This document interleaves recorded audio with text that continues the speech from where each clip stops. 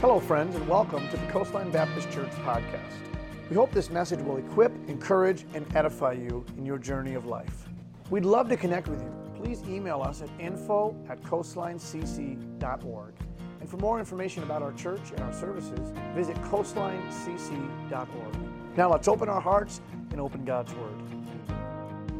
You may be wondering why, maybe you're not, maybe you haven't noticed, but I've been limping around for the last week. And somebody's like, oh my gosh, are you okay? And I'm like, I better just say it so that people aren't like, oh my goodness, what happened? And so I wish it was a really great story. Unfortunately, once you hit past 30, there really aren't any more good injury stories. They're usually just living regular life and then getting hurt somehow. Like you sleep and then you wake up, you're like, I feel like my neck's about to fall off, and all you did was literally sleep. You're like, how is rest hurting me? Well, I was, not last Sunday, but the Sunday before, my nieces and nephews were over. So I was there with them, and I said, we got to get these kids some toys. So I went in the room, and I found some magnet tiles that they could play with, and I brought it all out, and I wasn't limping then, but I brought it out, and I said, come here, guys, come here. And I sat and I got down on the floor with them, and they were playing with the stuff, and we were there. They got bored with it in 5 minutes, but, so we're there, and then all I did, church, okay, it's not like the house caught on fire, and I saved everybody and ran out the front door. It's not like, a glass about to fall off the counter and I dove and saved it. It was no good story of heroic efforts. I simply got up. Yes, thank you. It is kind of funny. I got up and something happened, and now I know what happened. I literally tore a ligament in my meniscus area, and it hurt really bad. And I'm like, it's probably just nothing.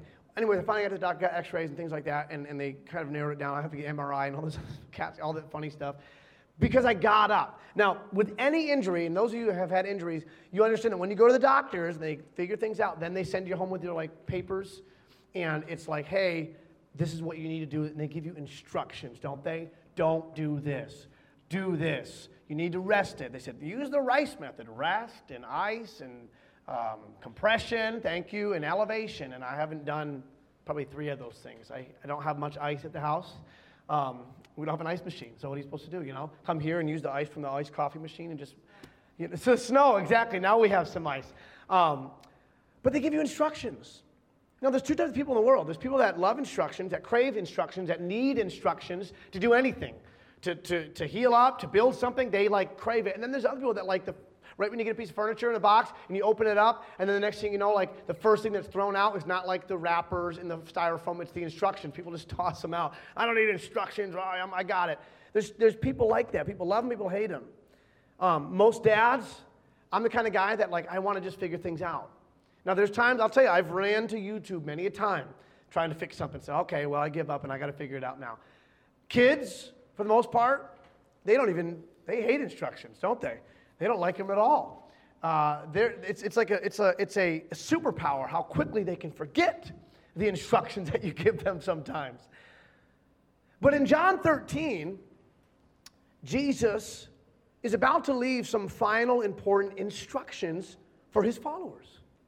Now, last week we did John 12, and I want to quickly recap that. John 12 last week, we came when Jesus came to dinner at Lazarus' house. Remember, he had raised Lazarus from the dead, and then they invited him over, probably for a celebration dinner, now that Lazarus was alive again, and they had dinner together, and then Mary broke open the ointment, the perfume, the very expensive perfume, and washed the feet of Jesus and dried it with her hair, and it was just a very humble act of service to Jesus.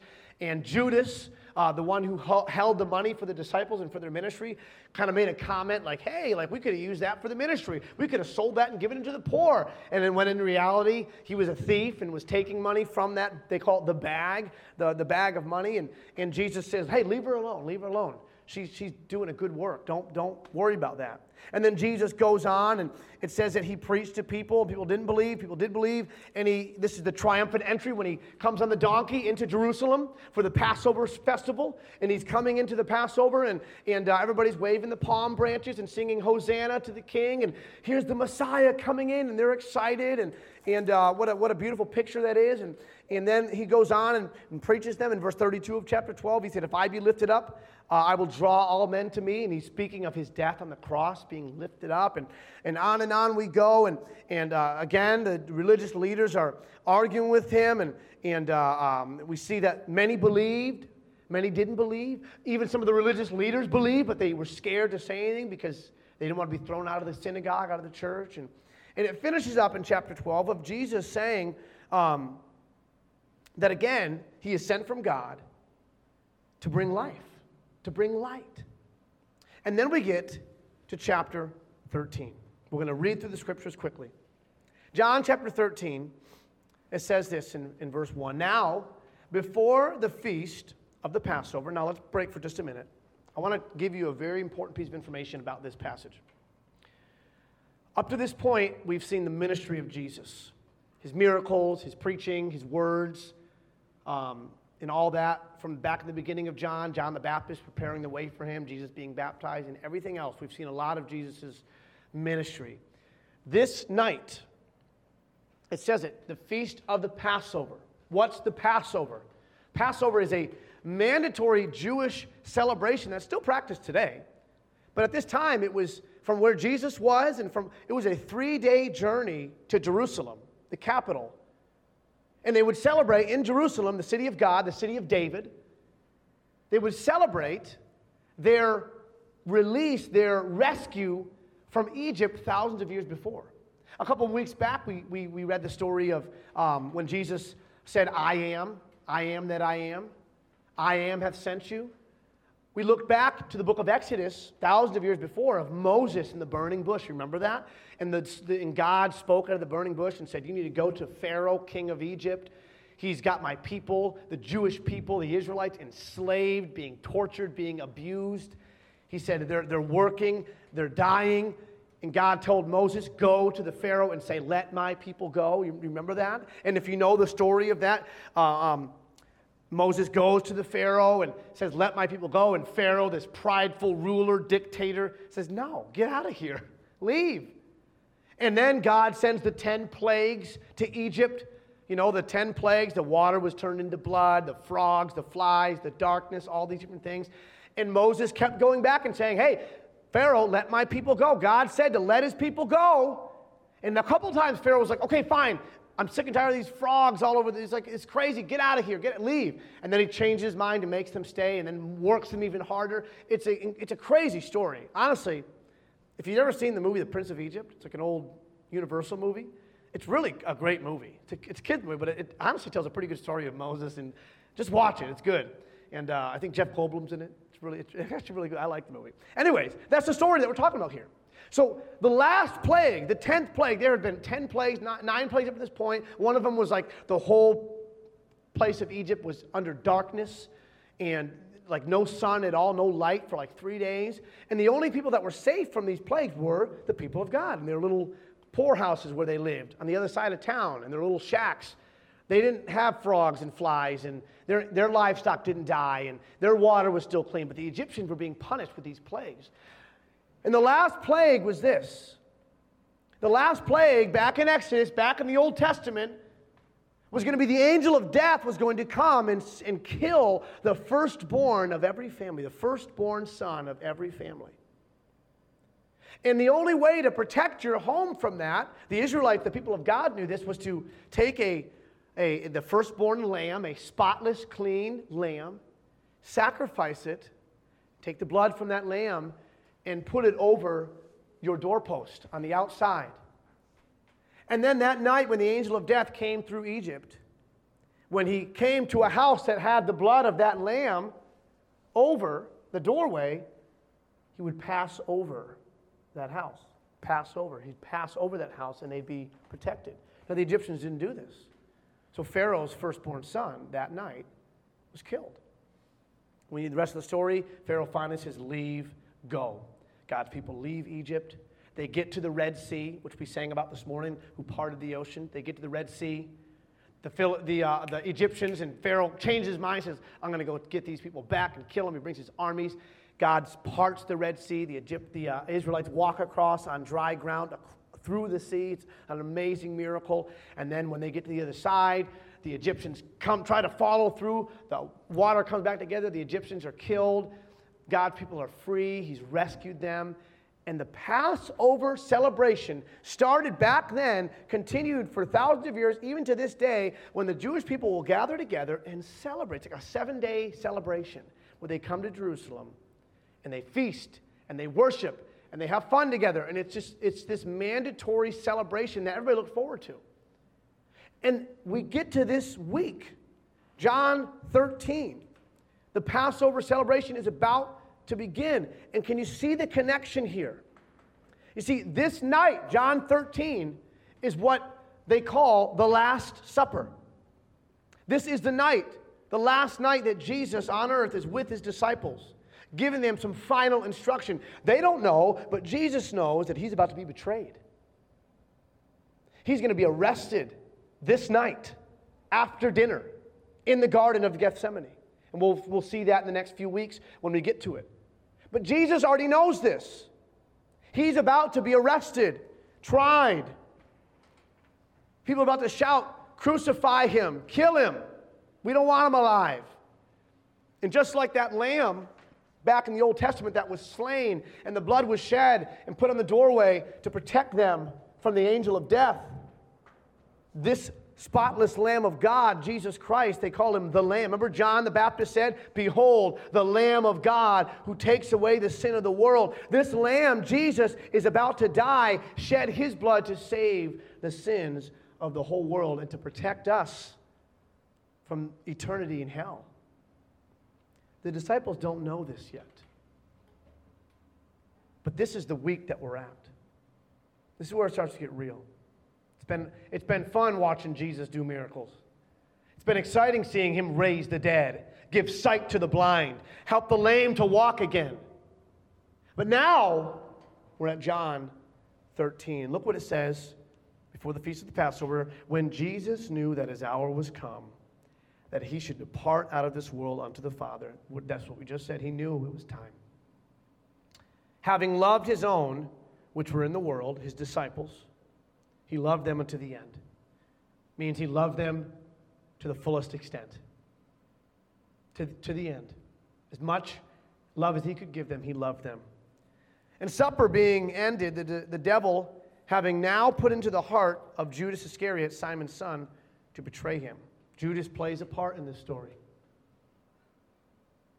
Jesus, knowing that the Father had given all things into his hands, that he was come from God and went to God, Jesus knew his purpose.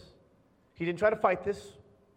He said, well, no, can I just stay here? Can I be the Messiah that the people want? Can I overthrow the Roman government? He didn't do any of that. He knew why he came. The Israelites' problems and the world's problems went much deeper than some angry dictator controlling them and making them pay extra taxes. Their problems laid much deeper in the heart. They had a heart problem. We have a heart problem.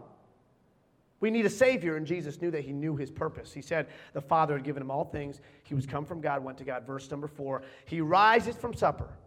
So once they finish eating, Jesus knows what's coming. He laid aside his garments, verse 4, it's on the screen, and girded him. He laid aside his garments, took a towel, and girded himself. After that, he poureth water into a basin and began to wash the disciples' feet and to wipe them with a towel wherewith he was girded. Back in Bible times, in these times, everybody wore sandals. They didn't have Nikes. They didn't have any of that stuff at all. Their feet weren't really covered. They were open. They didn't have paved roads, so everything was dusty. Their feet were nasty. Okay, you think your feet are nasty after wearing socks all day and on your shoes? This was nasty, and it was unhospitable for you to have a guest into your home and then not to wash their feet, or have an opportunity for them to wash their feet. Well, this job of washing the feet was done by the lowliest of the servants. They had house servants back in this time, and people that worked there and helped and lived with the family, and that was their job.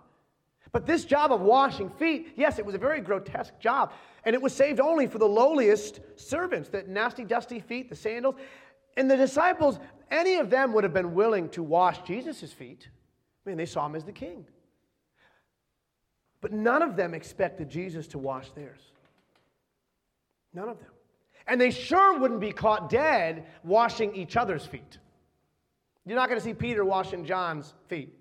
You're not going to see John washing, Nathaniel's feet, one of the other disciples. Verse number 6. Jesus is washing their feet. No one's talking. No one's saying a word until we get to Peter, who always opens his mouth. Some of you can relate to Peter, that feisty spirit. Okay, that guy that's always kind of on the edge, ready to do something. This is Peter, verse 6. Then cometh he to Simon Peter, and Peter saith unto him, Lord, dost thou wash my feet? Are you going to wash my feet? Which is kind of a dumb question. He had washed everybody else's feet. And then he comes to Peter, and Peter's like, are you going to wash my feet? Like kind of a dumb question. And Jesus says this in verse 7. Jesus answered and said unto him, What I do, thou knowest not now, but thou shalt know hereafter. Jesus says to Peter, when Peter asks, are you going to wash my feet? He says, you don't understand what I'm doing right now, but you will someday. You will someday. And can I just pause and say that to some of you this morning, church? The things going on in your life, the situations in your life with your family, with your job, with your health, whatever it may be, that you just don't understand why it's happening. You're burdened by it. You're kept up at night because of these things in life. Jesus is whispering to you this morning through his word, you don't understand what I'm doing right now.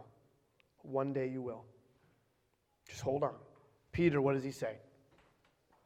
Peter says to him in back to him after Jesus says, you don't know what I'm doing now, but one day you will. Verse 8, Peter saith unto him, thou shalt never wash my feet. Jesus answered him, and that's just like Peter, right? You're not going to wash my feet. Verse 8. Jesus answered him, if I wash thee not, thou hast no part with me. He's like, you can't be a follower of me if you don't let me wash you. So then what does Peter say? Simon Peter saying to him, Lord, not my feet also, but also my hands and my head. He's just such an extra kind of guy. I love Peter. I love him. He may be crazy and angry, and we're going to see more about that, but he's also the one that stepped out of the boat and walked on the water. Peter's all kinds of crazy, and I like Peter. And Peter says, you're not going to wash my feet. Jesus says, well, I need to. Well, fine, then wash my whole body. It's just like, Peter, chill out. Verse number 10, Jesus saith unto him, He that is washed needeth not save to wash his feet, but is clean every whit. And ye are clean, but not all. For he knew who should betray him. Therefore said he, ye are not all clean. Jesus is telling them, listen, I don't need to wash the rest of you. He was using it as a metaphor of like, I'm coming to save. You don't need to worry about the law and taking care of everything. I can save you. Let me wash your feet. Let me save your soul. Let me clean your heart. And he says, you're clean, but not all, because Judas was in the room. Can I also say this? Jesus washed the feet of Judas. He knew Judas was going to betray him. He knew Judas was going to leave. In just a moment, we're going to read it. Go, sell Jesus out for 30 pieces of silver. Meet Jesus in the garden later on that night as Jesus was praying with two of his disciples. And betray him with a kiss in the cheek so that the guards knew which one it was. Jesus knew all that was coming. And what did he do? He knelt down and washed the feet of his betrayer. And some of us don't even have the time of day for people that we don't hate. Right? Jesus is a tough example to follow, but he's our example. Verse number 12. So after he washed their feet and had taken his garments and was set down again, he said to them, know ye what I have done to you? Do you know what I just did? Verse 13. You call me master and Lord, and you say, well. He said, and you're right, I am your master and Lord. For so I am. Verse 14. If I then, your Lord and master, have washed your feet, ye also ought to wash one another's feet. Verse 15. For I have given you an example, that ye should do as I have done to you. Verse 16, verily, verily, I say unto you, the servant is not greater than his Lord, neither he that is sent greater than he that sent him. If ye know these things, happy are ye if ye do them. He says, I'm your example. I've washed your feet, so you shouldn't have too much pride to wash each other's feet, to serve each other. Yes, he's using feet washing as an example, as a metaphor, as an illustration of you need to love and serve one another. I've done it for you. I'm your example. You followed me to this point. Now take this next bit of final instructions, because I know you don't want to. The disciples were always arguing about who was the best. Verse 18, I speak not of you all, I know whom I have chosen. And by the way, I believe that's where they get the show, The Chosen. That's where they get that title of the show is from this verse. I know who I have chosen, the chosen, about the follower of Jesus Christ, which, by the way, if you have not watched that show yet, it's free. I encourage you to watch it. It'll change your life. I mean that. It's an amazing show. And it's helped my walk with God. It's not just entertainment. It's spiritually helped me. Verse number 18. I speak not of you all, but I know whom I've chosen, but that the scripture may be fulfilled. He that eateth bread with me hath lifted up his heel against me. Jesus is pointing back to the Old Testament, King David, a scripture in the Psalms where David said, my own friend hath turned against me. The one that I ate with hath turned against me. David was betrayed many times back in his life, in his kingdom. Ahithophel, one of his right-hand men, turned him in. His own son betrayed him, tried to kill him.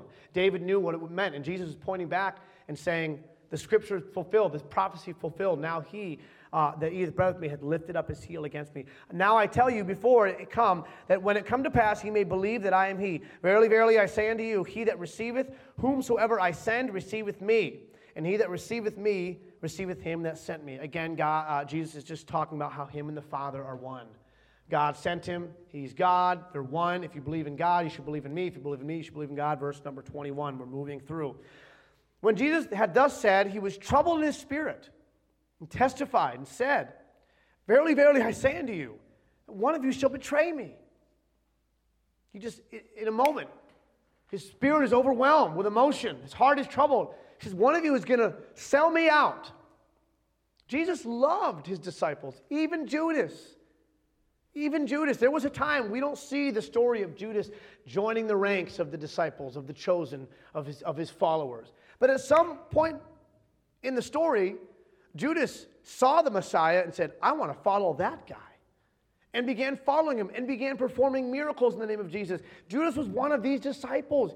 We always think of Judas with this like curly mustache, wringing his hands like this evil, like, That's not how it started. Something happened. Yes, he plays a part in the story. It had to happen to fulfill Scripture. But something happened, and Judas made the choice to begin to be a part and to follow and to be this betrayer. And it burdens Jesus because he loves Judas. He's going to die for Judas. Then the disciples, verse 22, looked one another, doubting of whom he spake. Now there was leaning on Jesus' bosom one of his disciples, whom Jesus loved. By the way, this is John. John is the kind of guy that likes to say that, the disciple whom Jesus loved. That's John, the author of the book.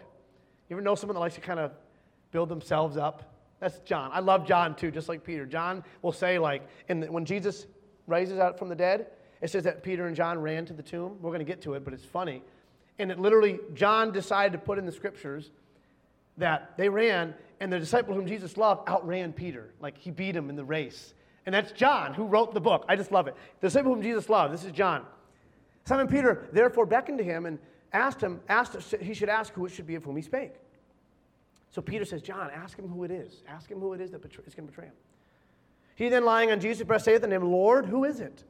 Verse 26, Jesus answered, he it is to whom I shall give a sop, which is a bread dipped in the gravy, whatever you want to call it. When I have dipped it, and when he had dipped the sop, he gave it to Judas Iscariot, the son of Simon. And after the sop, Satan entered into him. Then said Jesus unto him, to Judas, that thou doest, do quickly. He says, whatever you're going to do, go do it and hurry up. Jesus knew. It's very interesting. Jesus knows his purpose. Isn't it amazing that he knows it and he's kind of moving it along? He's like, this all has to happen. The disciples didn't get it. Verse 28. Now no man at the table, and by the way, in another gospel, the same story, the Last Supper is in Matthew and Mark and Luke and John. In another gospel, it says that the disciples were arguing about who was the best. Well, it could be. So you think about the disciples and their attitudes here, and then Jesus, one of them is going to betray him. They're like, well, who's it going to be? Can't be me. I'm the best, blah, blah. He gives it to Judas. Judas leaves, verse 28. Now no man at the table knew for what intent he spake this unto him. They didn't get what Jesus was saying. They didn't understand it was Judas. Verse 29, for some of them thought, because Judas had the bag of money, that Jesus had sent unto him, buy those things that we have need of against the feast, or that he should give something to the poor. They just thought Judas was leaving because Jesus had told him, hey, we need some stuff for the Passover celebration, so go get it. Or, hey, go give this to the poor. So it says in verse number 30, he then, having received the sop, went immediately out, and it was night. So Judas leaves the house. He leaves. In that phrase, it was night, has such a deeper meaning than just the fact that the sun was down. Darkness was coming. The death of Jesus, the death of the Son of God, who was God, was on the horizon. Satan had entered into Judas. He was about to commit the greatest, really one of the worst things imaginable. And it says, he goes, this is going to be the darkest night in history. We're almost done. Verse 31. Sorry, I skipped those verses. Verse 31. It says, therefore, when he was gone out, Jesus said, now is the Son of Man glorified, and God is glorified in him. If God be glorified in him, God shall also glorify him in himself, and shall straightway glorify him. Then he turns to the disciples. Little children, he calls them. He knows they're growing. He knows they're learning. Yet a little while I am with you. You shall seek me. And as I said unto the Jews, whither I go, where I go, you can't come. You cannot come. So now I say unto you, verse 34, a new commandment I give unto you, that ye love one another, as I have loved you, that ye also love one another. Verse 35, important. By this shall all men know that ye are my disciples, if ye have love one to another. He says, the world will know that you follow me by the love that you have for one another. So love each other. That's the last instruction he gives them. Verse 36. Simon Peter said unto him, Lord, whither goest thou? Like, where are you going? Jesus answered, whither I go, thou cannot follow me now, but thou shalt follow me afterwards. He's speaking of his death. See, all the disciples are going to die at one point. They're going to be martyred. They're going to die for their faith and for preaching the gospel. It's about to get real ugly. So Jesus says, not right now. You're not going to follow me now, but soon you will. Verse 37, Peter saith unto him, Lord, why cannot I follow thee now? I will lay down my life for thy sake. I'll die for you. Jesus, in verse 38, Jesus answered him, wilt thou lay down thy life for my sake? Really? Verily, verily, truly, truly, I say unto you, the cock shall crow, the rooster shall not crow, till thou hast denied me thrice. He says, before the end, before the rooster crows, you're going to deny that you even know me. And that's how the chapter ends. It's incredible. The next chapter, we're going to see Jesus is giving them some final thoughts. Because they're all stressed. Think about what Jesus is saying. Jesus is saying, I'm leaving. You can't follow me. They're like, we followed you this whole time, the last 3 years. He says, someone's going to betray me. Now it's time. My hour is coming. They're like, what is this guy talking about? And then he says to Peter, you're going to deny me 3 times. Their hearts are troubled. And we're going to see how Jesus responds to them next week.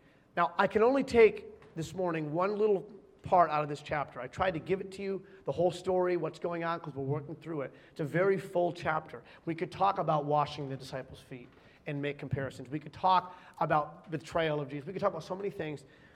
But I want to focus on the scriptures that we saw in verses 34 and 35 when he gave them this new commandment.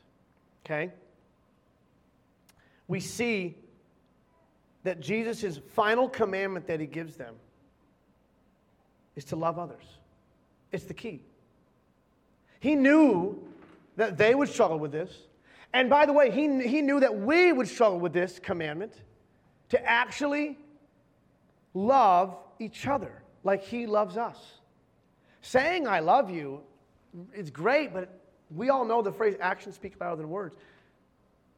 Jesus knew this would be a struggle. He knew that every single person would struggle to love themselves too much.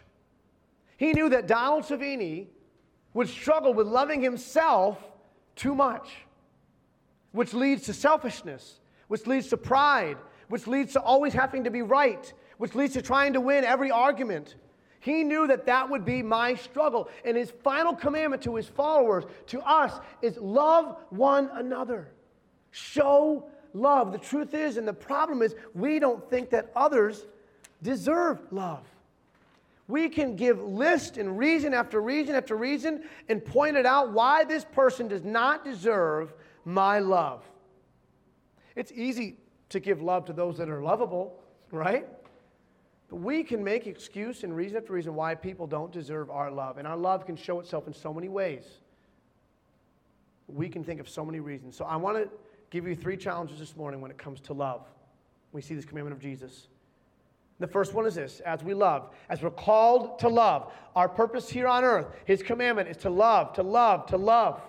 Number one, I want you to realize that you need to really love God. Again, we can sing it. We can sing it out. Oh, how I love Jesus because he first loved me. And we can say, I love you, Lord. I love God. I love God.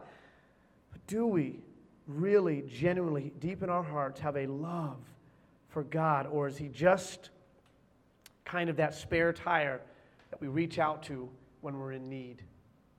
You get a flat. You don't really mess with the spare tire until you get a flat. Some of us treat God just like that.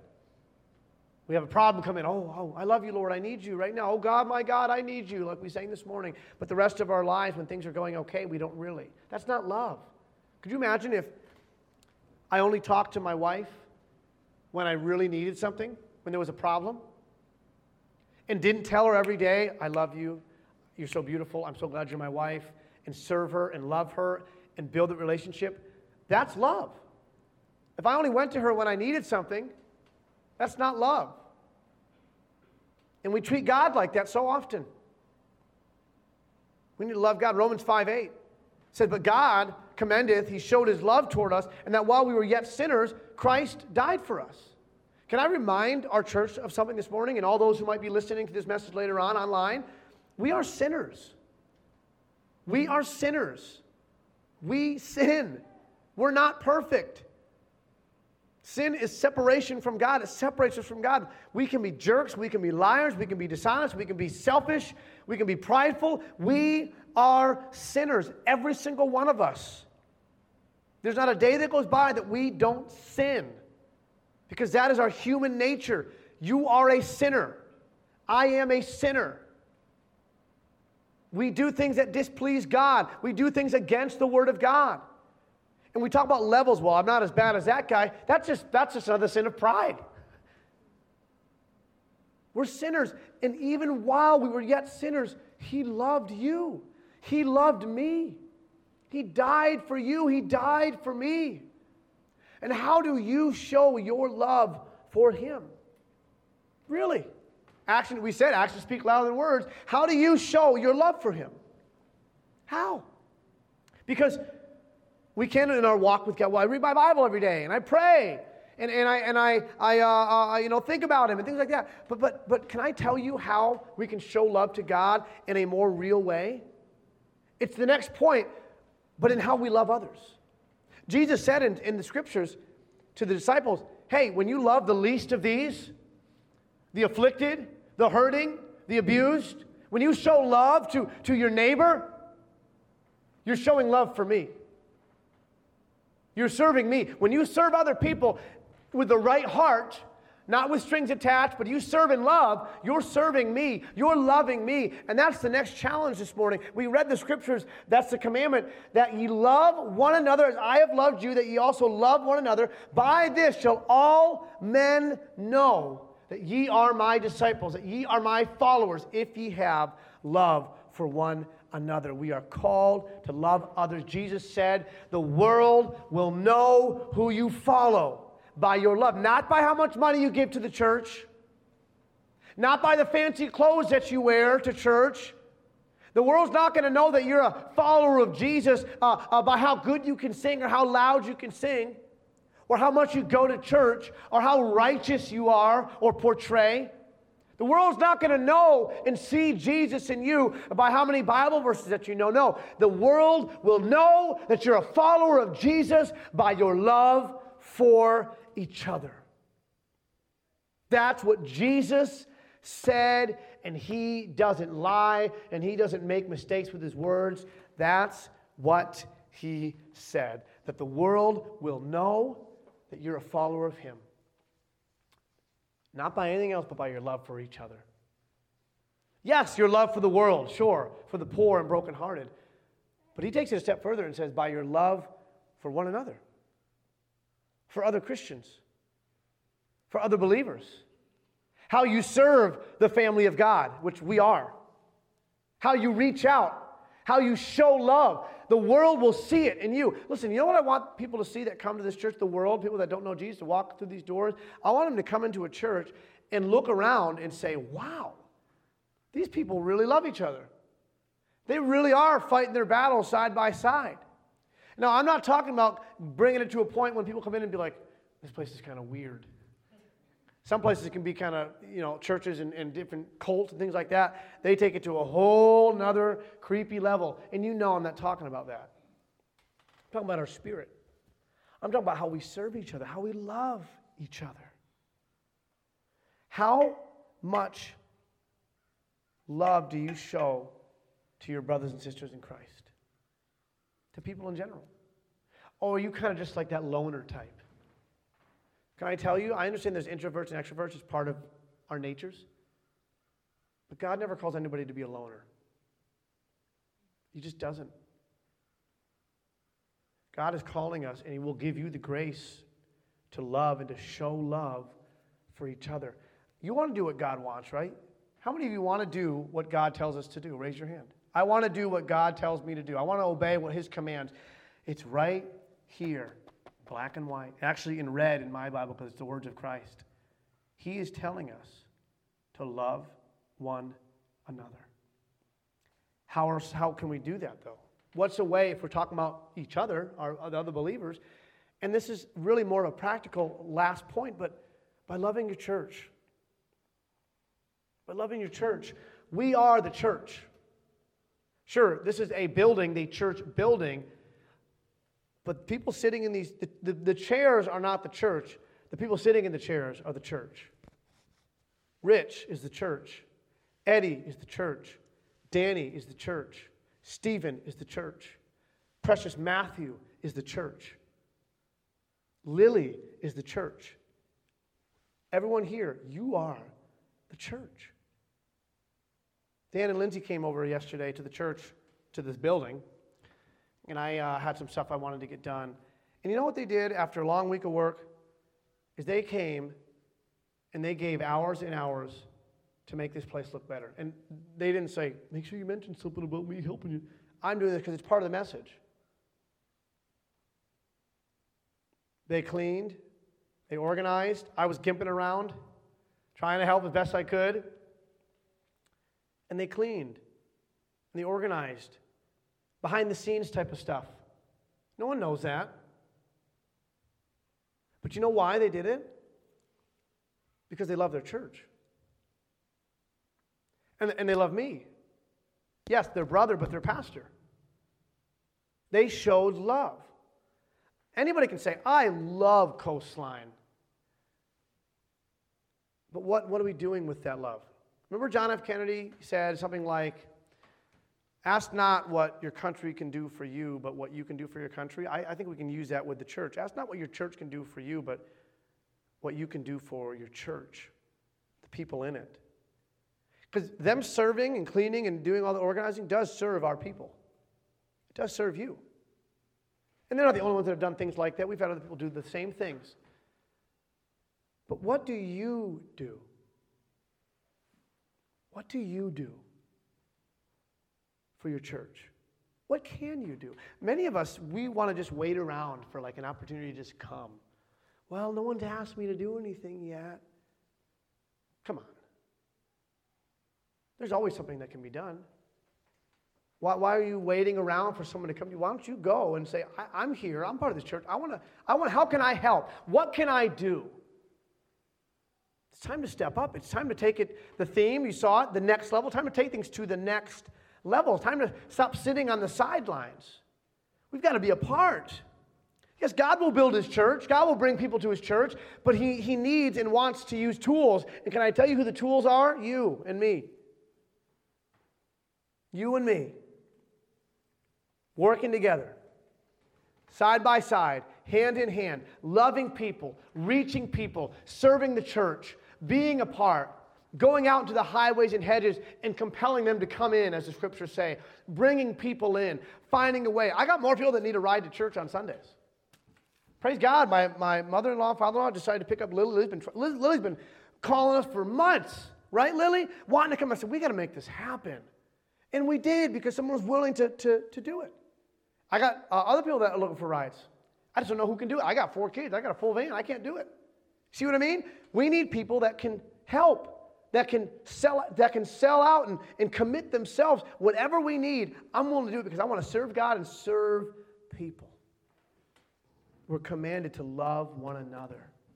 Yes, we're commanded to love everybody, love the world. But Jesus told his disciples at Last Supper, the chosen, the followers, the world's going to know by your love for each other.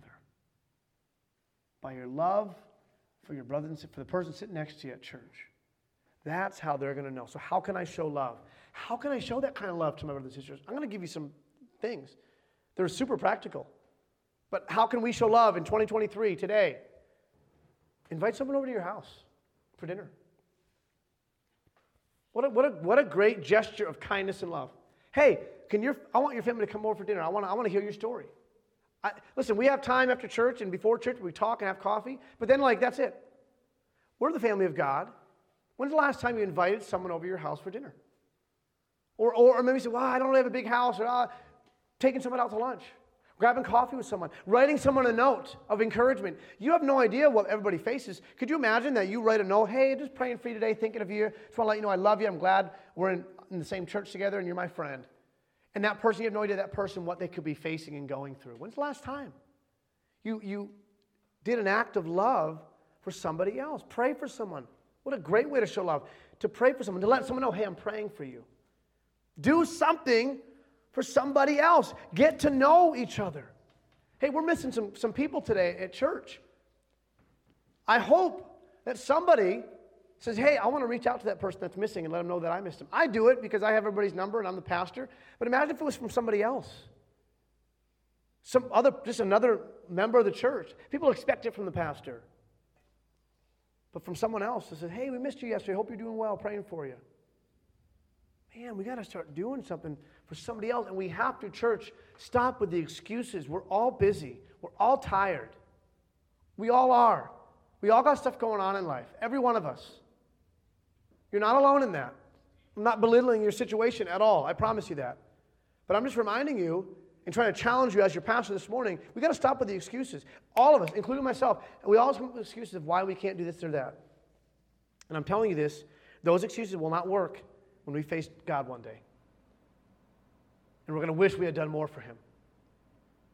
Yeah, but Lord, I was just so busy. You think he'd be like, oh, okay. No, we're missing out on opportunities to obey God and to serve God and to love God by loving and serving other people. That's the commandment he gave us. That's what he left us with. I'm challenging you, let the love of God flow through you to others. Let it flow through you to other people, especially your fellow brothers and sisters. I say it all the time and I mean it.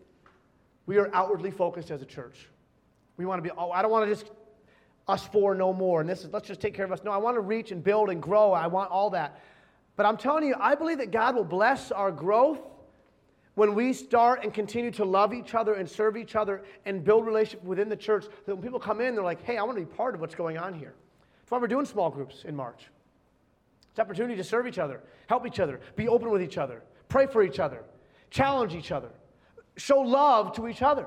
That's what small groups are all about, building relationships with each other, which in turn strengthens our relationship with God. Because that's what he commanded us to do. And I'll say this much, every one of us will have excuses of why we can't be part of a small group.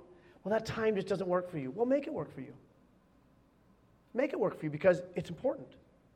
What's important, we make time for. Church, I know this is challenging. I'm just giving you truth from the Word of God this morning. He commanded us to love each other. And I want you to ask yourself this question as we close. What does the world see when they look at me? What does the world see when they look at you? Really think about that. If I took 20 people that you crossed paths with this past week, more than just like walking by, I'm talking had a conversation with, talk to them for a minute. You know, maybe they don't know you super well, but they met you, they talked to you, whatever. People that you work with, people, your neighbors, whatever. And I took those 20 people and sat them down and said, tell me everything you know about one of you. What's their purpose? What's their focus? What do they talk about? How's their attitude? How's their spirit? What would they say? Would they say, well, yeah, they're nice, but they seem a little impatient. They seem like they kind of were just trying to get out of the conversation. Or, well, they didn't really talk much to me. Or hey, this. Or would it be something like, honestly, I sensed a real genuine spirit in them, like a real kind spirit. And it's something different about them than other people that I come into contact with. Well, they talked a lot about God and about his blessings, and I know that they're going through some stuff right now in their lives, but still they had such faith, and it was very inspiring. What would people say about you? If we interviewed them this coming week about your life, about the people that know you and love you, your family, your friends, your neighbors, what does the world see when they look at you? What does the world see when they look at you? Think about that this morning, church. Every one of us. Let yourself be challenged. Let yourself be a little convicted. And in that conviction from the Holy Spirit of God that you say, I need to do better. Say, Lord, I know I need to do better. And I'm asking you for grace to be a true follower of Christ that shows love and joy. Thank you again for listening to the Coastline Baptist Church podcast. We hope the message was an encouragement to your heart. Please connect with us through our website, coastlinecc.org, or on Facebook or Instagram. Send us a message, send us an email, and we'd love to connect with you. We'd also love if you could visit us for a Sunday morning service. You can find our address on our website, and our services start at 10 a.m. Our mission at Coastline is simply this: to know Jesus deeply and to show Jesus daily. I hope that we've helped you do that in your life today. Thanks again, and we'll see you next week.